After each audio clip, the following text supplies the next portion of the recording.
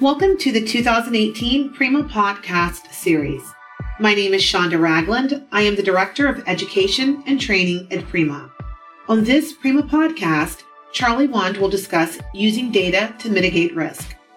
Charlie is the founder and president of the Agency for Student Health Research, a company dedicated to achieving the safest possible environment for all children.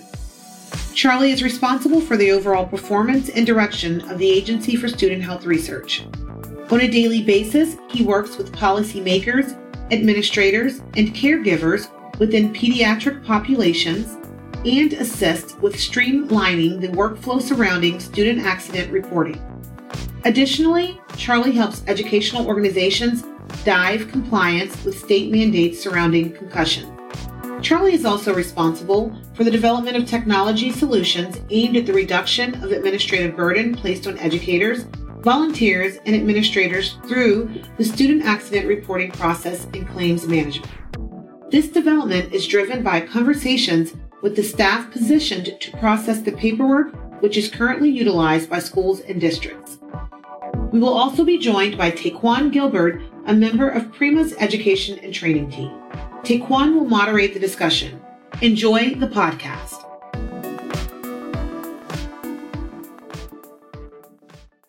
Thank you for joining us today, Charlie. Absolutely. What is your background and what do you do at the Agency for Student Health Research? Yeah, well, both my parents were teachers, and I actually ended up being an elementary education teacher for a few years before I became an athletic director and educational administrator, about 10, 15 years. And during that process, really uncovered and looked at a lot of the pain that goes into student accident reporting and a lot of the issues of communication when it comes to the health and welfare of kids. So about 7 years ago, I left the education world briefly to found the Agency for Student Health Research as an organization that was dedicated to using technology to help close those communication gaps. And so today, our organization is involved with a number of different efforts, but mainly we work with schools and school districts to improve their communication around the health and wellness of the kids. And namely, that has a lot to do with concussions and injuries that are occurring on the athletic fields, as that's where a lot of the individual state laws and regulations are being focused right now. So we work with a lot of organizations, a lot of policymakers at the state level, as well as youth sport organizations, but namely schools and districts and some of the JPAs and insurance groups as we work with trying to tighten up to the risk mitigation and loss control processes in place around these different areas. So a very complex ecosystem, a lot of consulting. We do a lot of evaluation about protocols, how organizations, how districts can establish return to learn, return to play policies that are in compliance with their state laws. But we also then look at information and data trend analysis on what kind of injuries are occurring and what we can do to develop interventions to prevent them from happening in the future as well. So that's a mouthful, but in short, we're working to improve the educational environment for kids and their well-being. How do you collect data from schools and districts? Sure. Well, during that process and review early on with the Agency for Student Health Research, we saw a lot of paper forms being used for the student accident reporting. And a big problem was the forms that are required by the schools and districts don't often meet the needs of nurses or athletic trainers that are in and around these environments. And so what we did was we followed the student accident reporting process, the paper form, if you will, where it goes, who needs to sign it, and ultimately, where is it stored. And we digitized that process by developing a software platform we call InjureFree. And in that InjureFree system, we deploy the platform throughout all of the staff members, volunteers, administrators, and medical staff users, sometimes even the parents also. And during the student accident reporting process, as that's done from the phones and mobile devices in and around the district, all of the data, the communication pieces, are collected and aggregated in our database. And we're able to centralize that communication. We're able to date and time stamp that in a HIPAA and FERPA compliant environment. And as that communication is streamlined, as the workflow is streamlined, we aggregate the trend analysis on the types of injuries that are occurring, ages of students, locations that they're happening, all different kinds of information that's useful for, again, risk pools, excess liability funds, and then ultimately the carriers and the brokers and the MGUs who, as they look to identify what types of injuries they can insure, what type of policies they can create, and then ultimately how we're able to reduce those costs for the schools and districts over time through an actuary process. What is the biggest risk schools face today regarding student accident reporting? There are a number of issues, I think, that specifically can be addressed in this, but to give more of a blanket overlying statement on it, I think that the biggest issue is just not knowing what's going on in their state legislature and legislative action and really what laws pertain to them. So a lack of understanding of the laws can be a huge liability. It may be that at the district level, there is an understanding, certainly risk managers understand these gaps, but really it's about making sure that all of the staff members and volunteers, all of the employees in and around these environments are also aware and collecting then all of the proper training, certifications that are going on there, any types of communication, again, that needs to be tightened up. There's a lag in communication. So that's where we see the largest risk is that lack of understanding what liabilities might our school or district have facing them because of the laws that are out there. But, the biggest concerns as far as the health and safety of the children is not being on the same page, the transparency and the cohesive communication in these ecosystems after a suspected concussion is reported. What we've seen is children who go back to play too soon before they're properly cleared and sustaining a second head injury, and that can manifest itself into a catastrophic loss, catastrophic injury, or claim. But it's not just concussions; it's all injuries that are being tracked and monitored here that need to have that same type of protocol and placement. In fact, we not too long ago, just this year or towards the end of last year, we saw a school out in New York. Actually, a child had a concussion during last football season, and somehow ended up getting into PE class without a proper clearance and sustaining a second impact during that class, ended up in manifesting itself as a lawsuit. So that's the kind of communication gap that we try to solve. That's the risks that are out there in that reporting component, not knowing and having caregivers not communicate effectively because of when they are on staff, when they are at the care of the children. What we see there is, sometimes there's a school nurse and then an athletic trainer, and it's almost two different shifts, if you will, for care oversight within a school. We've got the day shift with the school nurse, and then about 3 o'clock they go home, and then an athletic trainer will come on. We've heard situations where the school nurse and the athletic trainer don't even know each other's names, and that's the type of gaps that we've got to hem up. So a number of risks, but really the biggest one is the communication, the timely communication, the connectedness, and then the lack of understanding of those state laws and what type of requirements fall onto the coaches, the staff members, volunteers, and even the administrators. We hope you're enjoying the podcast. Here's some words from Prima's Member Services Manager, Danica Williams, regarding Prima membership benefits. Prima is a membership organization dedicated to advancing the knowledge and practice of risk management in the public sector. Prima members come from a diverse range of disciplines, entity types, sizes, and share a variety of titles, including risk manager, human resources professional, workers' compensation coordinator, employee benefits coordinator, claims administrator, safety personnel, risk pool administrator, just to name a few. Despite their titles, there is one resounding theme among these individuals, and that is that they manage risks within their entity and, importantly, risks affecting the public interest. Prima members enjoy a robust array of educational programming, risk management resources, and networking opportunities. Some of Prima's member benefits include access to blogs, podcasts, webinars, Prima's Job Bank, Prima's online community, where members have the ability to connect, share, and solicit information directly from their colleagues, Prima's Library of Risk Management documents, Prima's flagship publication, the Public Risk Magazine, and member discounts to all Prima events and training. Becoming a Prima member is one of the most worthwhile career investments a risk management practitioner can make, not just for themselves, but for their entire entity.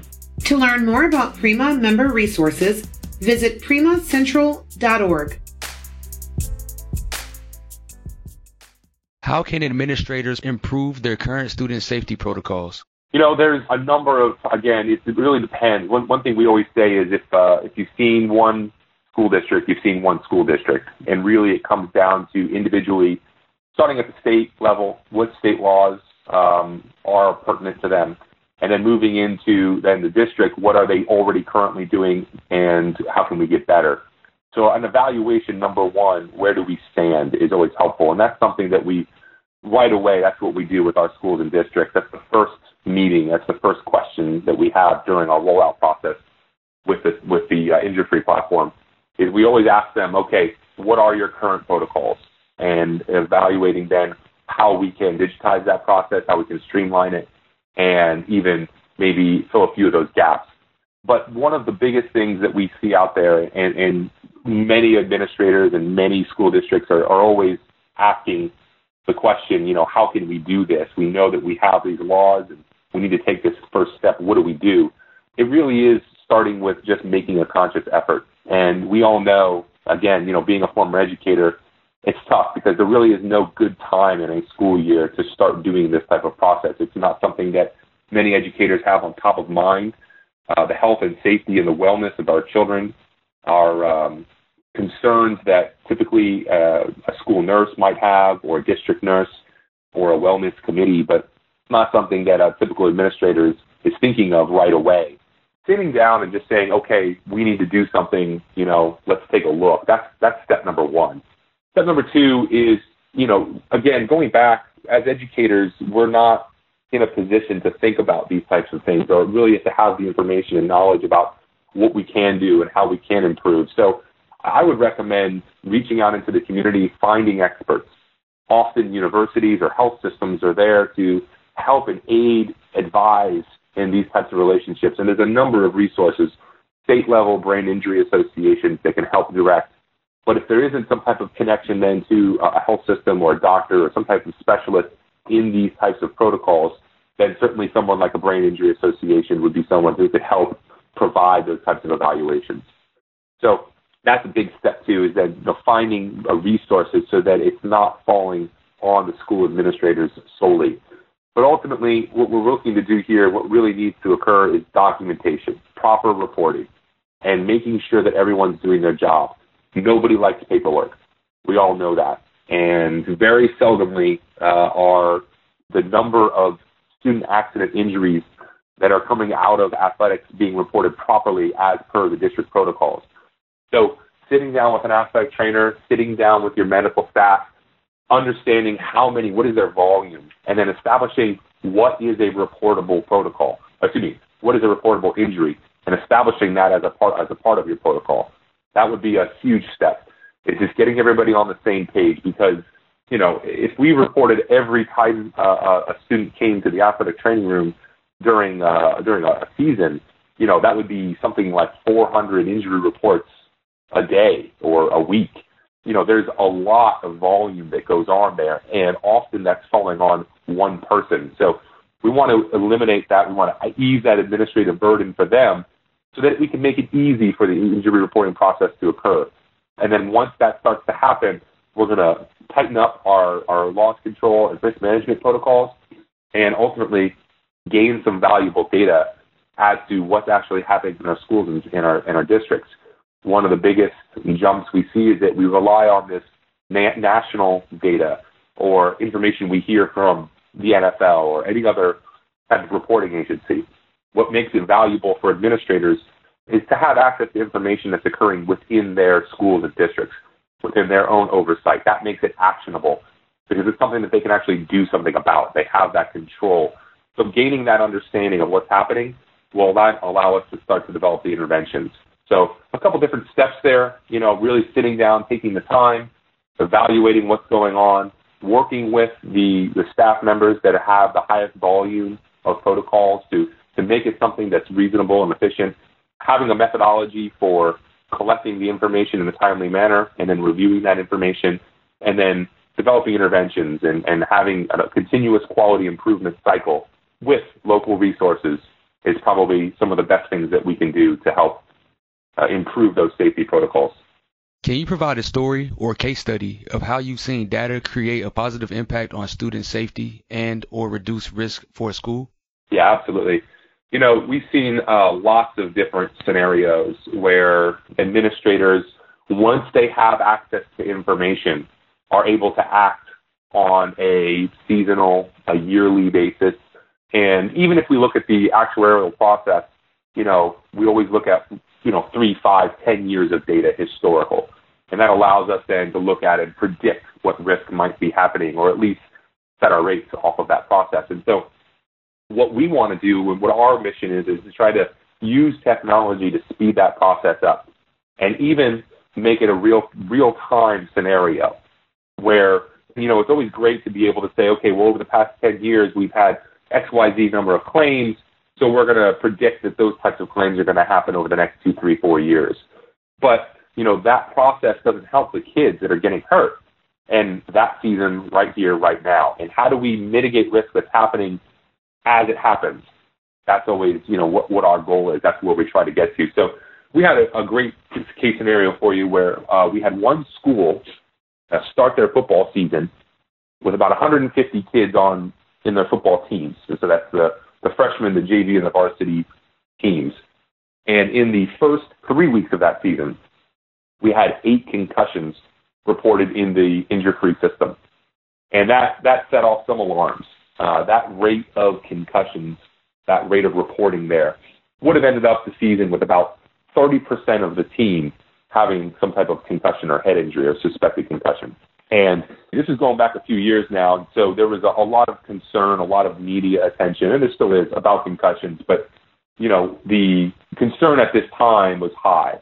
And what had happened was parents were going out and they were buying a 5-star rated helmet, a football helmet for their children, because the school in the district was providing a 4-star rated helmet. And the helmet star rating is meant to be some type of quality indication or safety record. So, the parents felt, well, the schools in the district aren't doing enough to protect our kids. We're going to go out and we're going to buy the top of the line helmet. These are, $400, $500 helmets. And when we looked at the data that was coming in and the reports, it was the children, the students who were using those 5-star rated helmets that were the ones suffering from the concussions. All 8 of them. And that was an outlier in this data set that allowed us to act in real time. And we started to ask more questions. And we always say, the data that comes in is what's being reported. And it's not meant to be a end of the line, determining factor, but it allows us to start to ask more questions, more informed questions. And so we started to ask questions about why. Why was it these 8 kids? Why were they using 5-star rated helmets? Where did these come from? What was going on? Well, it turns out that when we found that, the school said, oh, wow, this is terrific. First off, it's not our helmets, so we know that we're trying to absolve ourselves of some liability here. But at the same time, we needed to figure out what was happening. And when the parents had gone and they were buying these helmets, and versus when the school was issuing them, there were 2 different people then that were actually fitting the helmet. When the parents went and did it, it was whoever was selling them at the sporting goods store. When the school supplied them, it was either the helmet manufacturer, the coaches, or the athletic trainers. And all 3 of those people were actually trained on how to properly fit a helmet. So what we did was we sent out an email notification through our platform to just the parents of that football team. And we said, if you're not using a school-issued helmet, go see your athletic trainer, have it properly fit. And for the next 12 weeks, the remaining 12 weeks of that season, only 3 concussions were reported for the entire time. So there's an example of how having access to the information in a real-time scenario can help mitigate risk and loss and prevent student accidents from occurring, as well as document why these injuries were occurring, what was going on, and some of the differences that were involved. All products of that timely reporting, having established protocols, having community resources, and all of the positive things that we can do there as we evaluate some of our safety protocols. We have reached the end of our podcast. Thanks so much, Charlie and Taekwon. Please visit the Prima website to listen to other Prima podcasts, join upcoming Prima webinars, read Prima blogs, and learn about additional Prima educational resources. Be sure to check us out on Facebook, LinkedIn, Twitter, and our very own Prima Talk. Enjoy the rest of your day.